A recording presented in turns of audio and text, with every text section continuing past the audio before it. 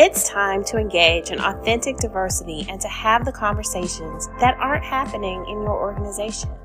Through these episodes, I'm going to pour out my heart and give you tips for how to do diversity, equity, and inclusion in real ways. We're going to start addressing the issues that have never been addressed. I'm going to give you brief nuggets and affirmations that you can use in your workplace so that you are effective in the work that you do. It's time to get real. Let's stop playing diversity.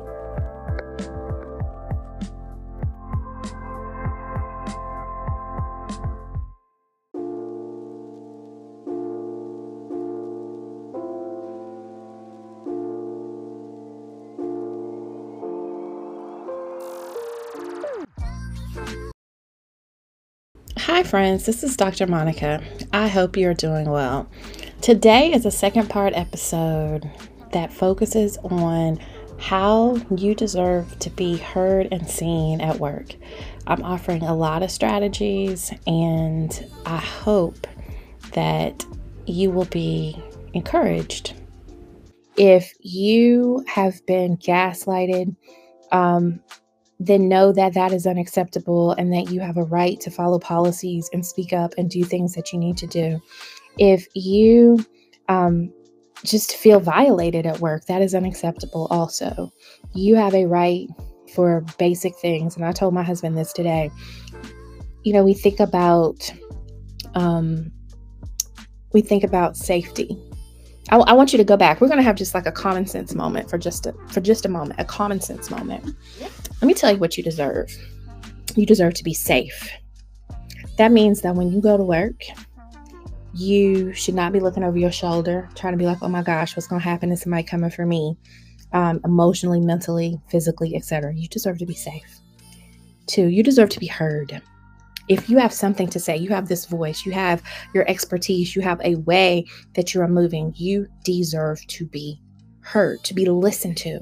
If you say that something is wrong, if you say that you're in pain, if you say that something bothered you and that it is keeping you from doing your job, then you deserve to be heard. And if one person does not respond to you, then go to another person, go to a third person, go to a fourth person. You shake that place up because they need to understand that something is wrong. And I know that it is scary in the moment to say, am I the only one who's seeing this?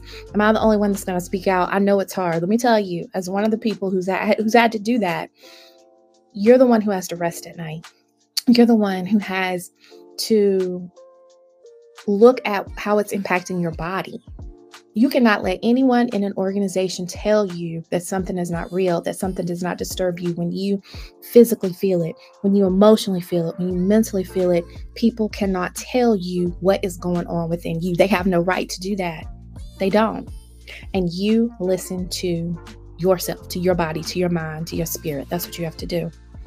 You have a right to rest. And rest is not just going to sleep. Rest is, you know what? I can go into this place. I can live my best life. I can grow. I can thrive in this place. That's something you have a right to as well. You know what? You have a right to be presumed competent. There's a book that talks about presumed incompetent, and it talks about women of color who are often not presumed competent in the workplace. But let me tell you something. When you have that job, when you get that job, even if you don't know what's going on in that job, you have the ability to get the skills and the resources to do your job well if those resources are given to you. So I want you to know that you are competent. No matter what someone says, if they're like, oh, affirmative action, you're a diversity hire. Stop that. Stop that. Let's get our minds right. We're not going to let the imposter syndrome or the gaslighting of an organization make us think that we are less than. That is something I want you to know as well. So I think I just want you to leave the space knowing that you are supported. Whether you are the first in your organization or the only in your organization, even if everyone makes you think that you are not worthy and that you don't deserve to be there, you have a right to be there, and you can find a network outside of that space. You know, look at me, LinkedIn, DM me, whatever. Dr. Cox, Monica Cox said, you are worthy, you are enough, you deserve to be there, you deserve to be safe, you deserve to be heard, you deserve to rest, you deserve to be at peace, you deserve to thrive. I'm telling you, as your sister friend, LinkedIn, we may not have ever met, but I'm telling you that right now. For people who know my story, I was a department chair. I've always wanted to be a leader, always wanted to be a leader since I was 19. I grew up being, even before then, SGA president, drum major of the band, class president, all these things, it's just like leadership, leadership, leadership. Not because I was just trying to do it, but because I just felt it in my spirit. I felt led to lead. And because of that, I said, I want to be a university president. I want to get the structure right. I want to empower other young people. I cared about the students. I wanted to be that person who could make a difference in the lives of other people, particularly young women. And, in my leadership position, I saw some dark things. I was just saying this today, darkness. It was very mob-like, very scary, very fearful. And I never expected to see that at work. And when I went through that, when I saw the harm, the trauma, the abuse, the mind games, the mental breakdowns, I had to heal. And I was in a position for 4.5 years. And the healing was hard. Healing is hard, y'all. Healing is very hard. Healing is very difficult. And healing is very deliberate. I will say that as well. And you have to take this one day at a time. I said this on a podcast interview with Kristen James recently.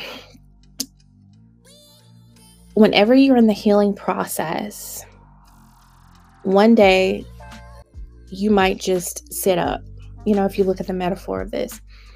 And then the next day, you might be able to stand. In the future, you might be able to walk. Then you might be able to jog, and then you might be able to sprint, and then you can sprint for long periods of time. But healing is its own process. It does not have an end date. You may go through these situations and say, I'm going to heal in a month. But then you can go to a space, and then you're triggered all over again.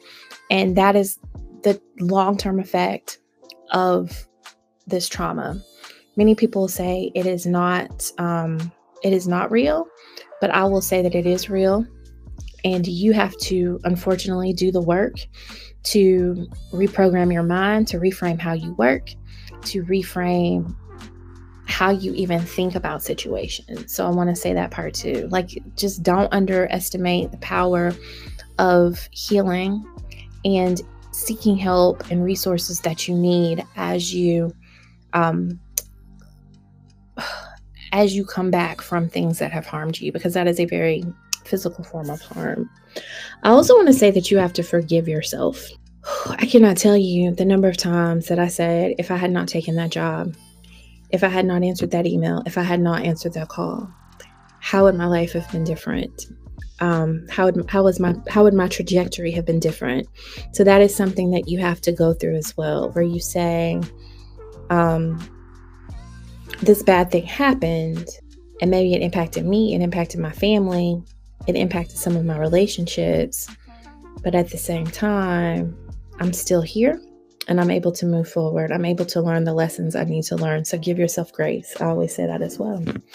I just want you to know that you are not alone. I think that's kind of the summary of where I am right now.